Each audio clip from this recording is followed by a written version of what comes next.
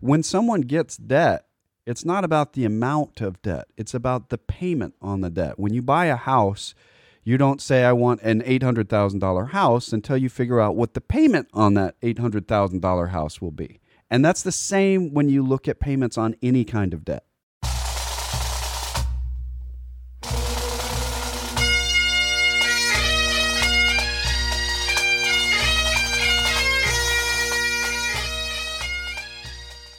Once more unto the breach, dear friends, else close the wall up with our English dead. Good morning, ladies and gentlemen, boys and girls, and welcome back to another ultra super duper exciting episode of the Personal Wealth Coach, where we talk about the fascinating and most exciting thing on the planet, economics. Yeah, I may have overhyped that a little bit, but hopefully, I think you did overhype it just a little bit. We got a lot to live up to. That's all I got to say. This is Jake McClure. This is the Personal Wealth Coach. On the line with me, I have Elder Baldy, Jeff McClure. Yeah. Wow, we actually said that together. You may not have heard it that way, though. I don't know. We are not only the hosts of this program, the Personal Wealth Coach, we are also the principals at a SEC registered investment advisory firm under the same name, the Personal Wealth Coach. Now, just because that investment advisory firm is registered with the SEC doesn't mean that they have given any kind of approval, denial, excruciating pain, or pleasure in any way to anyone, because the SEC doesn't do that.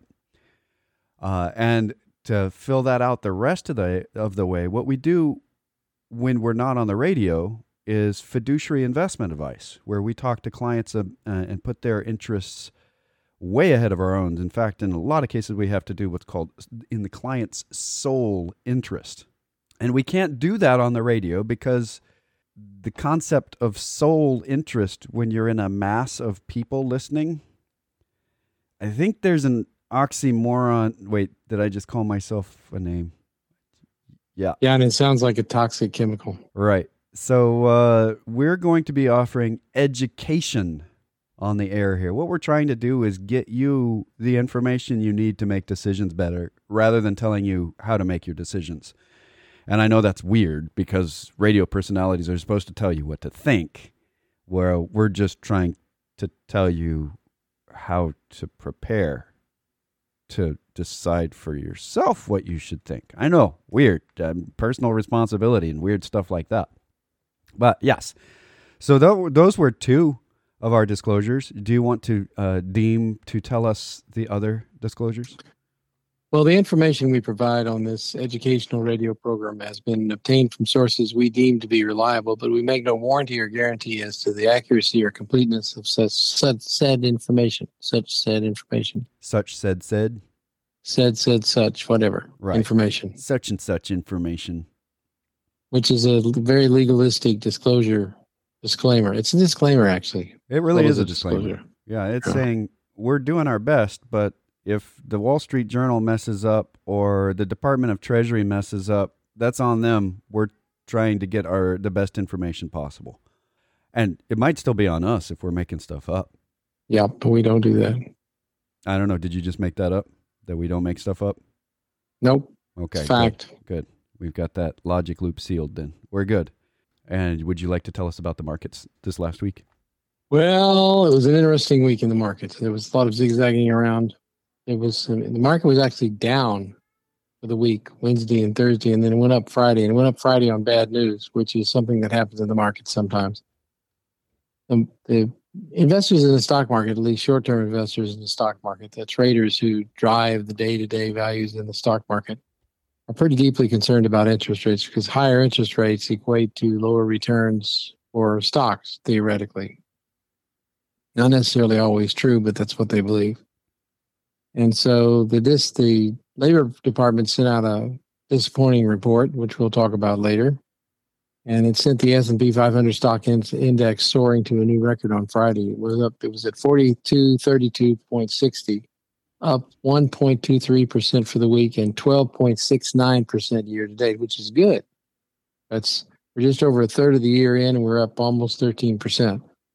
I guess it's good. It makes you feel better when you look at your portfolio balance. The cause behind the rise was with jobs expanding with a lower than expected rate. In other words, instead of getting 1 million new jobs like we thought in April, we got about 266,000 net new jobs minus layoffs. It was much lower, like a quarter of what was expected. As a result, the Federal Reserve would probably hold interest rates down longer and continue to buying bonds longer, which holds interest rates down. I'd like to point something out. We'll talk about this more later, but this was a surprise to a lot of economists because the consensus expectation, whatever that means, some kind of average of averages of economics folks, I don't know that I've ever heard economists on the same stage have a consensus. I think that's another oxymoron. I don't think that they're capable of having a consensus. But somehow the economics consensus numbers said that that they were expecting 1 million jobs added in April. Instead, we got 266,000. That's a massive difference. For those of you who didn't get that immediately, 266,000 is a lot less than 1 million. Just greater than, less than stuff. It was a really big surprise considering that ADP, which is a private employment services company, came out with 855,000 new jobs in the private sector for the month of April. And that usually is an indication that if they give a high number, normally we get a high number from the federal government. There were some things in there, but we'll get into that a little bit later. Let's talk about the market a little bit. Okay. The S&P 500, as I said, is up 12.69% year to date, but there's another corner of the S&P 500. The S&P 500 is driven by the largest stocks, and it's driven primarily recently by the large cap growth stocks. But the other corner of the S&P 500, where you have mid cap value stocks, which are the smaller stocks that are still in the S&P 500, small stocks don't make it into the S&P 500. So these are the smallest of the big ones. They're not. And they're not growth. Small. They're not growth oriented. They're value oriented. They're companies that are based on the value of their intrinsic assets. And by the way, what we call the smallest of the big stocks, I know this is a stretch for a lot of people. It's very technical. We call them mid or medium. I know, stretching out there for really technical terms, but we're calling them mid-size instead of big size or little size. Yeah. So up in one corner, if you think about a Morningstar style box, up in one corner is large cap growth, and down in the other corner of the S&P 500 is mid cap value. Well, the mid cap value index, the CRSP mid cap value index, rose 2.77% for the week, which is obviously a lot more than 1.23. But more importantly, it's now up almost 22% for 2021, compared with 12.69% for the S&P 500. Now, the value side of the market has been on the losing end of things. It's not losing money, but it has not grown as fast as the growth side of the market for almost a decade now. And now value is taking off, and with each week, we see a little better progression. There seems to be a shift going on in the stock market, investment shift, where people are gradually pulling money out of the large cap growth stocks and putting it into the mid cap value stocks. I don't know whether this will continue or not. I don't know. Well, over the very long term, value stocks tend to outperform growth stocks. And over the very long term, smaller stocks tend to outperform larger stocks. And that's been reversed for the last 5 years or so. Right. What we tend to see coming out of recessions is that mid-sized companies tend to be the ones. Historically, coming out of depressions and recessions, these are the companies that lead the charge. So it's not surprising to us to see this happening. In fact, if you listen to us last year in the middle of the worst part of the lockdown and shutdown and everything else, you'll be able to verify that we said this is what we expect to happen on the other end of it. We're actually seeing it. I'm not doing that to rip my arm out of socket and pat myself on the back. Yeah, we know you are. All right. Ow. That was my shoulder. Okay. Yep. We patted ourselves. That was like a humble brag there. Sorry, guys. But it's not a difficult prediction to make in a downturn, because looking back at history, that's just the way it's always been. So when we're making the same prediction now, that value tends to be the thing that leads us out of recessions, Yeah, we always cover the Treasury market because it's important. The interest rates are very predictive, and they also have a lot to do with everything that happens in the country. Also predictive of inflation. U.S. Treasury note yield slipped to 1.575, which doesn't sound too significant, but it was up. It's been up as high as 1.75, back to 1.575, about where it was in the beginning of March. So let me explain what causes that. It's within the trading range, but when there's a lot of people buying treasuries, when there's more buyers than sellers, volume of buying than volume of selling of treasuries, the interest rates tend to come down and the price of the treasuries tend to go up. And of course, the reverse is true on the other side. But apparently, there's quite a few people buying treasuries right now. I don't know why, but they are, particularly outside the United States. I can understand why. Germany's 10-year note is still below zero. So they can get some good interest rates in the United States, relatively speaking. And as they buy these 10-year treasuries, they're in essence making a bet that there won't be a lot of inflation coming along, which causes interest rates to go down on the 10-year treasury. Right. Yield curve remains quite steep. It's forecasting better times ahead. That's an important thing to keep an eye on. West Texas Intermediate crude oil futures climbed 2.11% to $64.81 a barrel. No, that's within the trading range again, and that is a good, healthy price for oil. Let me throw in a key figure here. We saw some price increase at the pump already beginning right now. Because, it's been going on a bit, yeah. Yeah, but there's a cyber attack that just took place on Colonial pipeline, which is the pipeline that takes refined like gasoline up from the south to the northeast, and it got shut down. I haven't heard news that it has started back up again because of a cyber attack. So when we're already experiencing supply chain issues and getting things from one place to another issues, it's going to be interesting to see who instigated the cyber attack and what our response to it is. It's probably just going to get forgotten in the media, in the news by next week. I hope it doesn't get forgotten because this is an attack on the United States. Right. It happens to be at the same time that the United States is delisting from the New York Stock Exchange the three major telecom companies in China. This is over an executive order that was signed by President Trump, reviewed by Biden, and upheld. So those of you that are out there that thought Biden was going to come in and be a milksop to China, I highly recommend you go and watch a couple of videos of the Secretary of State's conversations with the top diplomat of China. They have not been on friendly terms. In the UN this week, there was some sparring, pretty amazing stuff we haven't seen like that. China and Russia are kind of banding together and on a lot of issues like this. Wouldn't surprise me a bit that it was China or Russia that instigated this attack. But it could also still be one of those rogue Nigerian companies and the pipeline just was operating on bad technology. That's part of infrastructure, is figuring out how to protect against this stuff.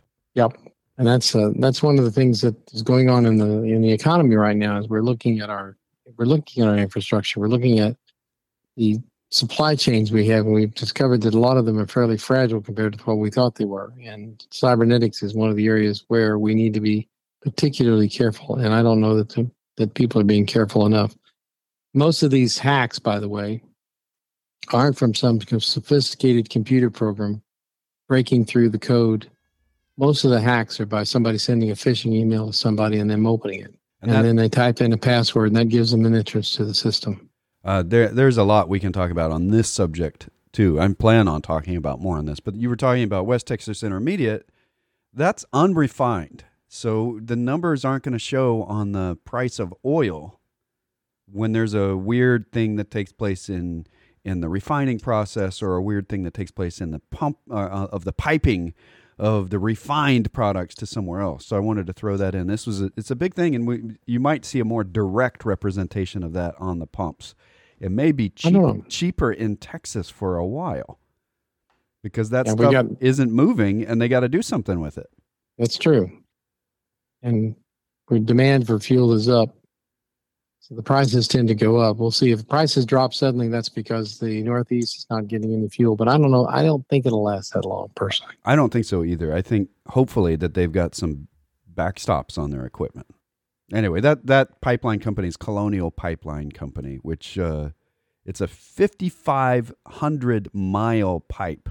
Just thinking of the logistics of putting a pipe that far, that is like a miraculous achievement in any other time in history. And we're just like, yeah, it got shut down by a cyber attack. No, it's probably not that big a deal. It's amazing. It'd be like, I don't know, shutting down all of the car traffic from Texas to the Northeast. I think people would be a little upset and surprised by that. Instead, it was just shutting down gasoline, which people don't pay attention much to. They don't put their until they don't have it. Until they don't have it. Exactly. Then they pay a lot of attention to it. Well, that's it for the markets. Okay. Well, man, we have could questions waiting. We've got lots of news this week. What do you want to hit first? Probably ought to hit the questions first. All right. John, our by far most faithful quester. Did we tell people how to contact us? We haven't yet. We should do that. If you want to contact us and have us actually answer your question, we're not taking phone calls. I know, it's weird. We're doing emails. Jake@tpwc.com. That's the personal wealth coach, or Tango Papa Whiskey Charlie. Or Jeff@tpwc.com. Preferably both, so that we can both look at the question while answering it. If you've got a question that has anything to do with finance, this would be a good place to send it. If you have a question that has anything to do with sports, it's only a good place if you have a good sense of humor, because we don't do sports at all. Like none. Yeah. Zero. That's an understatement. I don't know who won the Super Bowl. I don't know. If you listed 3 teams for me from different sports, I wouldn't be able to name which sport they play for. Unless it's somebody like the Dallas Cowboys, because you cannot avoid that growing up in Texas. Oh, that's football. But that's kind of pretty close to the limit. And the Bulls, because when I was a kid, I remember Michael Jordan played for the Bulls, and that was basketball. But now we're stretching to the very edges of my knowledge on sports. If you want to ask about finance, we're a good place to do. If you want to ask about sports and get some very goofy answers, that's fine too. Yep. Okay, so this question, John sends in an email.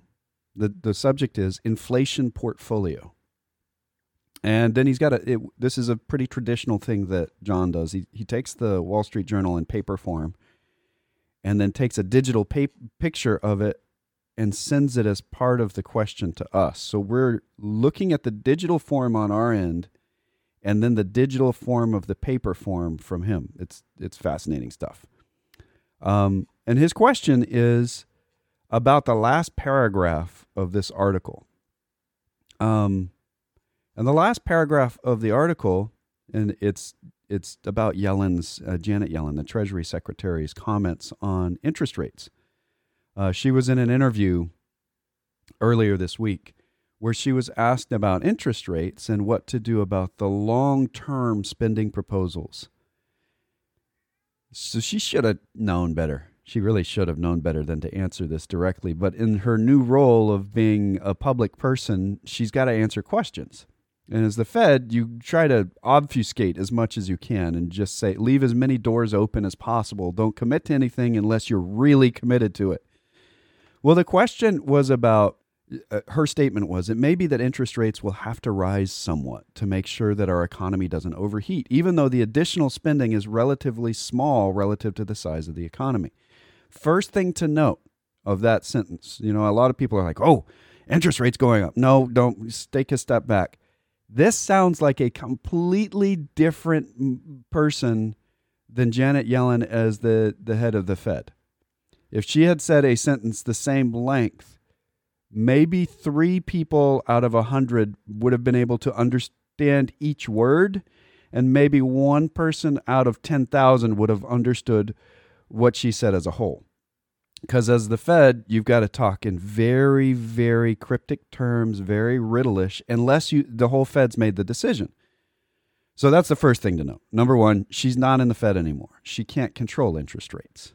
You can tell that by the way she said it and where she is now. So, two, she was referring to the Biden administration's planned long-term spending. Some of it is many years down the road. And her statement was to say, yeah, at some point we got to raise interest rates.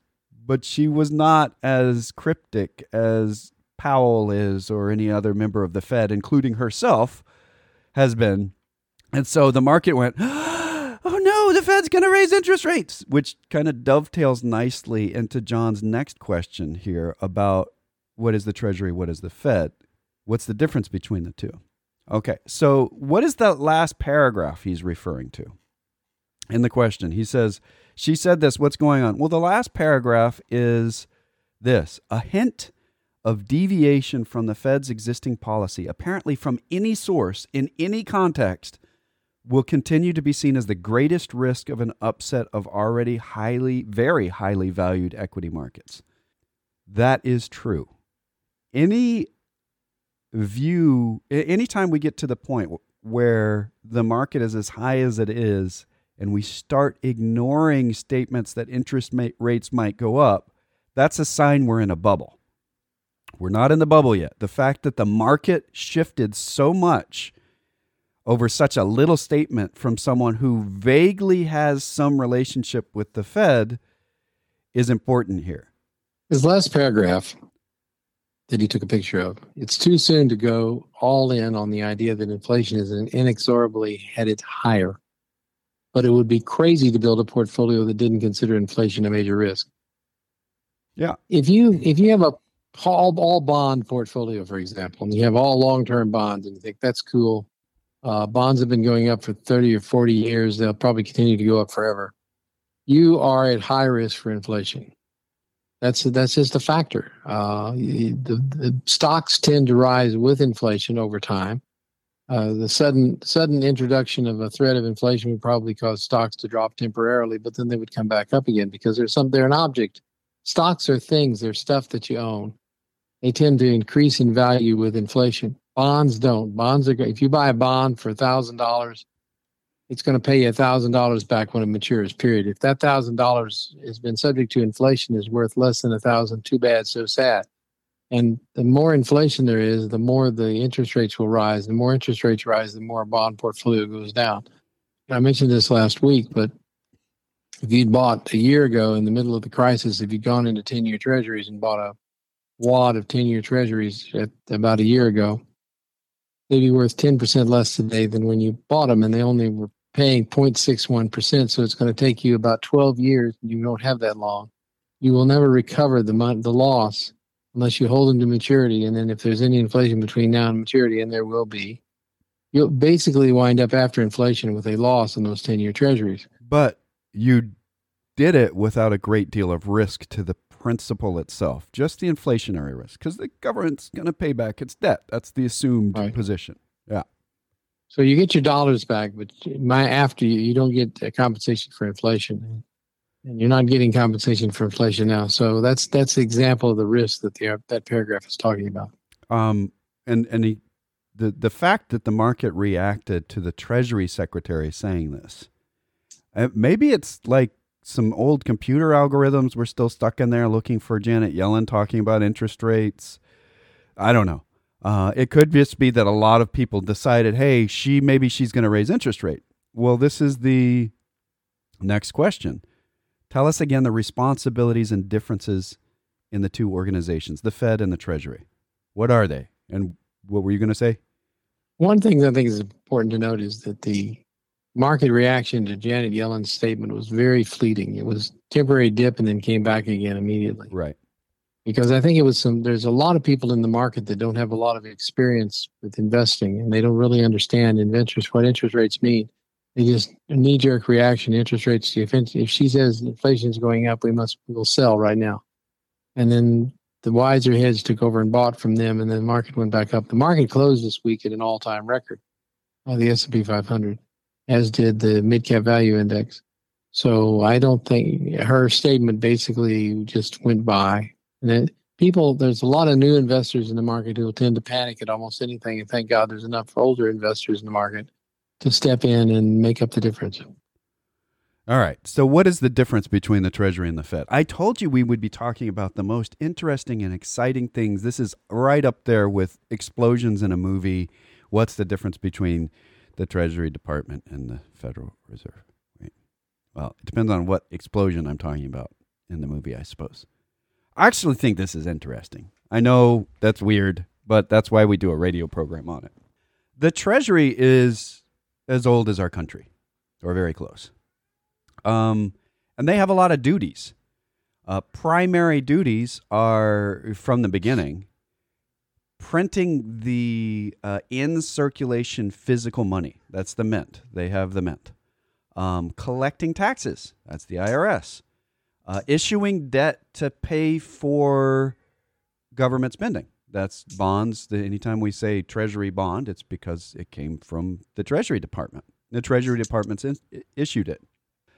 So that's, in their terms, processing the sale and redemption of Treasury bonds, notes, and bills is the responsibility of the Bureau of the Fiscal Service. That is. The Bureau. There's a whole series of bureaus. There's the Bureau of Engraving and Printing, the Internal Revenue Service, the Financial Management Service. That's about balancing budgets. And by that, I don't mean balancing the budget like not having more debt. I mean like balancing your checkbook type balancing the budget, where they are just saying, hey, the right amount of money got spent on these different things. And then they have an oversight job for savings institutions and national banks. Now, the national banks is a big statement because this is the federal government. The government doesn't regulate intrastate. It's not inside a state. It's anything that goes across state borders that the Treasury Department steps in and is one of the oversights there. That's the Office of the Comptroller of the Currency and the Office of Thrift Supervision. Well, the Federal Reserve is not even a governmental organization. I know there's a lot of shock about that because often people talk about the feds are here when they're talking about the federal government. When we talk about the Fed in the market, we're talking about the Federal Reserve. What is the Federal Reserve? It is an institution set up by Congress I know this is going to be a crazy statement, in the act called the Federal Reserve Act. Yep. Wow, that was an original name for it. Right. And it instituted a kind of an agreement between banks and a regulatory oversight over the banks. It's called a self-regulatory organization. A lot of people will say the Fed's an SRO. Well, now you got it. Acronyms are just part of the world these days. I think it's stupid that we're so caught up in long-windedness. What does it mean? Their job, number one, is to protect the value of the currency. They're fighting against inflation and deflation, and they're trying to do it as apolitically as possible. I know that's hard to believe when every president that has been alive during my lifetime, and I'm sure before, has criticized the Federal Reserve for whatever it is that they're doing. It sounds political. There are members of the Federal Reserve that are appointed by the president and approved by the Senate. And then there are members of the Federal Reserve that are the head, and I'm talking about the committees here, that are the major federal banks. When I say federal banks, it's the Federal Reserve banks. They are private institutions. These are for-profit private institutions that are banks. And their job is to raise and lower interest rates at odds to profitability of the same banks sometimes. So this is why the top people in the organization are not bankers. They are appointed by the president, and they're the ones that say, hey, this is what needs to happen. We currently have a Federal Reserve chairman who was appointed by Donald Trump, and if he's coming up for re-up, I wouldn't be surprised if Biden says, yep, you're back up again. Because as much as we try to make everything political, the reality is there's still stuff that we do that isn't political. There's still stuff that we're trying to keep intact, like whether or not laws get enforced and things like that, without a political mindset to it. It's hard. We go through these big shifts every once in a while. So the main job of the Federal Reserve is to prevent deflation and too much inflation. They want the power of our dollar to be the number of dollars in circulation to be appropriate for the amount of value that's moving around, so that we don't get way crazy inflation and we don't have way crazy deflation. Though they have some other responsibilities that they've been given more recently, to try to keep unemployment low and to try to regulate the volatility of the stock market. But the tools that they've been given for that are pretty limited. I mean, it's not like the Federal Reserve can go out and start hiring people beyond what they need. And it's not like the Federal Reserve is allowed to go and buy stocks in the stock market to calm that down. They're not. There's some rules about what they're allowed to buy and sell. So part of what they do is saying to the marketplace what they intend to do so that there's no surprise later on. And for a long time when the Federal Reserve talked, they would tell you on the day that they were doing the thing that they were doing, and that would cause the market to react drastically. And over the last about 15 or 20 years, they've been saying in advance, hey, 2 weeks from Thursday, we're going to tell you we're going to raise rates or we're going to lower rates or something like that. And then a week from Thursday, we're going to tell you exactly this. And then on the day that they tell you, they also tell you exactly that. And that's to prevent massive reactions in the market. Give it 3 weeks of time to kind of equalize on this new move. The Federal Reserve has these responsibilities. The Treasury Department has those responsibilities. They do work together sometimes. Like the Federal Reserve is the main arm of disciplinary action and enforcement on banks. Well, the Treasury also does that. So quite often they work together in that role. And I hope that kind of gave the delineation well, because the Federal Reserve is there to be apolitical and worry about the power of our inflation no matter who's president. Well, the Treasury is trying to do what Congress is telling them and the president is telling them at the same time. Yeah, good luck with that. Yeah, well, the Treasury is the people who borrow the money that funds and collect the money that funds the bills that are passed by Congress. In essence, that's what they do. That's their primary mission, and balance that all out and pay the debts, which kind of leads us into the next question. Yeah, we got a question from Hal.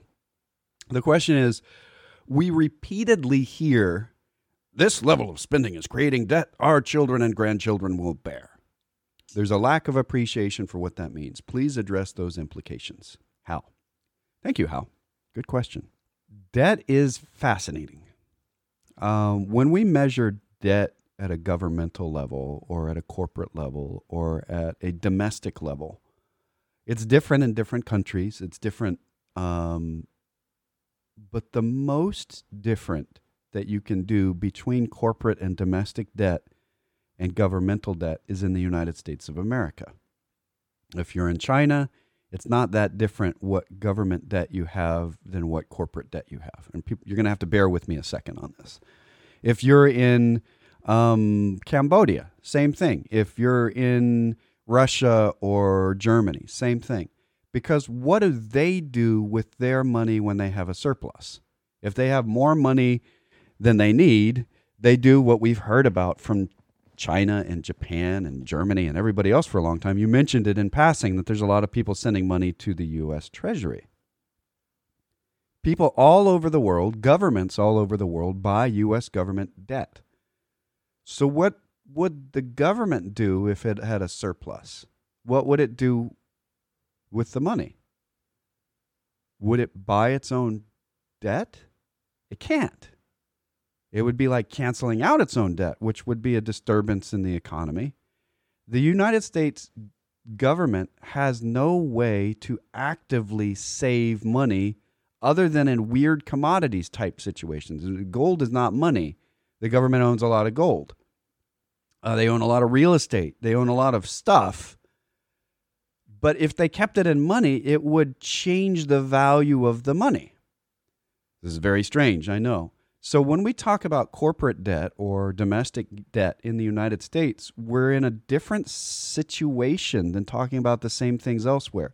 Corporate and domestic debt, and government debt for that matter, when you're talking about it. If you see debt rising faster than income consistently over a long period of time, it doesn't matter if you're in the unique situation of the United States or anywhere else, that's a bad sign. It means that you're taking on a lot more debt than you're going to be capable of paying at some point if the trend continues.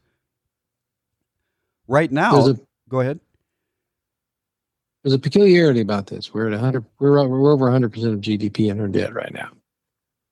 In 2000, we were at 34% of GDP in terms of debt, which sounds like that our debt is becoming uncontrollable. But there's a weird thing that's happened. We are paying as a percentage of GDP. The federal government is paying a lower percentage by far of the GDP for debt service than it was in 2000. In 2000, oddly enough, the United States was paying almost 15% of GDP in debt payments. That sounds ridiculous, but that's where it was. And it's actually below zero right now. The amount of money that we're paying for debt payments is lower than inflation. Yeah. So the interest on the debt right now for federal budget for the fiscal year 2021, from October of 2021 through October of 2020 through September of 2021. How do we know this in advance? Because there's contracts on the interest rates. This is one that's really easy to predict. That's $378 billion. And when we say the size of the U.S. budget for 2020, 2021, we're talking about $4.79 trillion. So you're talking about right around 8% of the budget is in interest payments. $4.79 trillion is a lot of money, just as a side note, in case you guys didn't realize that trillions of dollars is a lot. It is really, really, really, really big. It's bigger than a bunch. Yes. Bigger than a bunch and more than stuff. It is big. So when we're talking about debt that's getting passed down, there's a couple of things that we need to look at. What's the interest on the debt? This is the same thing I would say if you're looking at your car loan or your credit cards, or if you're at the corporate level and you're looking at your bonds, what could you call? If you're looking at the interest rate and you say there are lower interest rates available today than there were then, you've refinanced the debt. If the overall interest rate that you have on your debt is lower than what's being offered anywhere, then you pay it off slowly. If the interest on the debt is getting high, you need to really start paying it off. This is a kind of across the board. If you've got credit cards, if you're a corporation, or if you're a government. Well, we are still at something like all-time lows, if you don't count the very bottom of the pandemic, for interest rate on the debt. We are not saying it's a great idea to borrow money forever and ever and lots more money every year. But this is something we said at the end of the Great Recession, and we're saying again, even though we know Congress didn't do their part at the end of the Great Recession, we had these big stimulus acts. That's the first step. The second step is coming back in later and paying the debt off. Well, we didn't do that part. And if you listen to our radio program in 2019, we've got recordings up. You can go to our website and see them or hear them.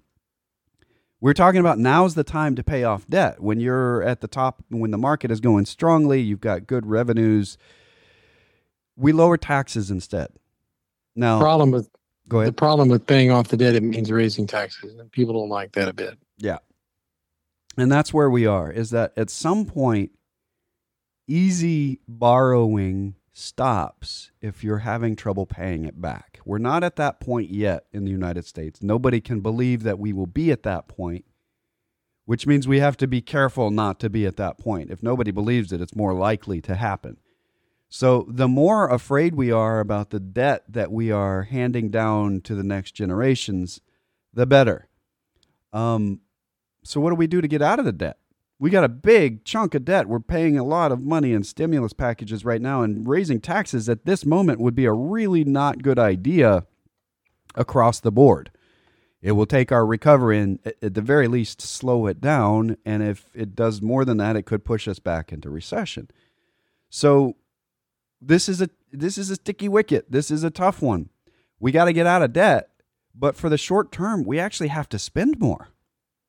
And if I were talking to a corporation and giving them advice, and they're saying we have a lot of debt, but if we spend this money right now on retooling our factory floors, infrastructure spending, as it were, and educating our workforce, we think we're going to recoup that and be able to pay the debt back later.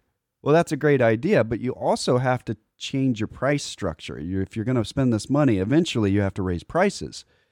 Otherwise, nobody's going to want to loan you money. And in the case of the government, the infrastructure spending we're looking at, the education spending that we're looking at, those are very good long-term investment goals. But we're also going to have to raise taxes. And no, that's not popular. And when I say it, people will go, Jake, you want us to raise taxes? I don't. I really don't want, on a personal level, I don't want to pay any more taxes. I really don't. I'm happy with the taxes. No, I'm not. I would like them to be no taxes on a personal level. But the reality is that if we're paying to support the economy through this pandemic, which could have been the worst financial collapse in the history of the world, if we hadn't supported it the way we had through government spending, it's really hard for me to say we shouldn't have spent that money. Because when we look at the fact that unemployment kept a lot of businesses open, not because their employees were on unemployment, but because the employees of someone else that got laid off still had money to buy food and to buy furniture and to buy other things that they wish to buy, whatever that might be. We've got more to talk on that subject, but we got a lot to talk about. If you'd like to join the conversation, the email address in here is jeff@tpwc.com or jake@tpwc.com. That is Tango Papa Whiskey Charlie or the Personal Wealth Coach. And we'll be back on the other side.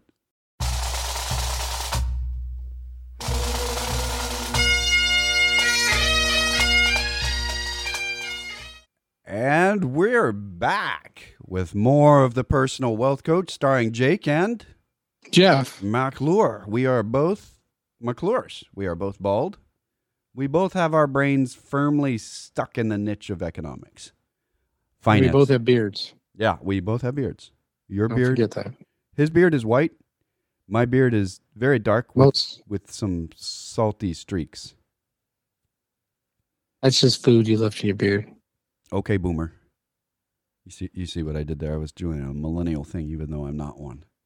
So we're also a father and son. I've been in the business for 30 years now, 31 years. Nope, 30 years. You've been in the business for forever. 8 years longer than that. So 39 years. You're coming up on the 40. I am. Goodness gracious. So we've been doing this a long time, and we're a father and son team, which is crazy because that means that we're both alive, and there's some kind of miracle in having a father and son work together for 30 plus years without killing each other. Let me talk a little bit more about the national federal debt. Go for it. Federal debt cannot be looked at by itself. For instance, if you are a young couple, you're buying a house and you're buying cars, and you look at your total debt, the average cost of a house in the United States right now, I think it was $362,000. And you throw in a couple of cars for $35,000 a piece, or even $20,000 a piece, not peach. You're looking at $400,000 debt very easily. I'm just trying to go back to those are expensive peaches. Very expensive peaches. What did you say, $100,000 a peach? No. I was saying about $20,000 to $30,000 to buy a car. Oh yeah. You got two cars. You got a house. So you got about $400,000 of outstanding debt. As soon as you have kids, you have future debt that pops up that counts because you got to put them through school at some point. So your debt is absolutely through the stratosphere. As a matter of fact, it's probably, let's say you're making $100,000 or as a couple, your debt could easily be 4 times your income, which on the surface of it looks terrible, but it's not, because these are investments that you need to make. And this if you can make it's a good idea. Now, the same thing is true with the federal government. When I started my career, or it wasn't even a career at that point, I was just working the reception desk 30 plus years ago. it was pretty normal to look at the value of a house and have it be a 1-to-1 equivalent to the income of the people that lived in the house. Yeah, that was the standard. So if you had a $100,000 house, it was likely that you had $100,000 of income. And that went all the way up the spectrum, at least that much. So that if you had younger couple that were in like a $50,000 house, which isn't as bad as it sounds, because back then there were $50,000 houses that are kind of the equivalent of $200,000 houses today. Not in size, but in propensity, the number of them out there. So this concept of the debt now, if you're a young couple and you're making $100,000 a year and you got $400,000 of debt or $200,000 on your house, that sounds horrible, except that interest rates are significantly lower today than they were then. So when someone gets debt, it's not about the amount of debt. It's about the payment on the debt. When you buy a house, you don't say, I want an $800,000 house until you figure out what the payment on that $800,000 house will be. And that's the same when you look at payments on any kind of debt. It's called carrying cost. It's basically how much carrying cost can you handle on a debt. And when you borrow money, particularly if it's at a fixed rate. Now, if you get a variable rate loan, which I don't think anybody in their right mind would be getting right now, but some people probably still do. Get a variable rate loan, then it's variable. It's not a fixed interest rate. But when the United States loans money, or when the United States borrows money, I should say, it gets a fixed interest rate on its notes and its bills and its bonds. Right now, if the United States rolled all of its debt over into 30-year bonds, it would still be right around the cost expected inflation over the next 30 years. In other words, the United States right now is able to borrow money for free, no interest. Yeah. And if that money is used for good investment purposes, and you might think, well, paying unemployment and paying stimulus is not a good investment purpose. It certainly is a good investment purpose. The fact that we didn't do it in 1929 is what caused the Great Depression. Yeah, I got a nice chart for you on that. The Wall Street Journal on their front page digitally right now has this as the chart. It's the inflation-adjusted 10-year Treasury yield. So we're talking about the yield curve is steep, that it's a positive number. If you apply inflation to it, and inflation index yield is applied after 2003 and way back to 1990, they were looking at core inflation rate pulled out of it. If you adjust for inflation to go back to 4%, which is what we were paying in 1990, we're at the equivalent of negative 0.88%, 0.88% on our 10-year note if you apply inflation to it. So that's an important piece. It's important to know what your actual carrying cost is. If you have debt that the interest rate is less than inflation on, then if a client comes to me and said, hey, I just refinanced my house for 2.5% inflation or 2.5% interest rate, and I say the long-term 50-plus year average on inflation is like almost 4%, that means the bank's practically paying you money to borrow that money. And unfortunately, a lot of people say, well, I'm going to try to pay it off early. That's not necessarily the best move. It could be a good move. It depends on where you are and prioritization and so on. But we're about out of time. Oh, my goodness. If you would like to contact us off the air, our webpage is thepersonalwealthcoach.com. The local number is 254-947-1111. You can email us at Jeff or Jake at tpwc.com.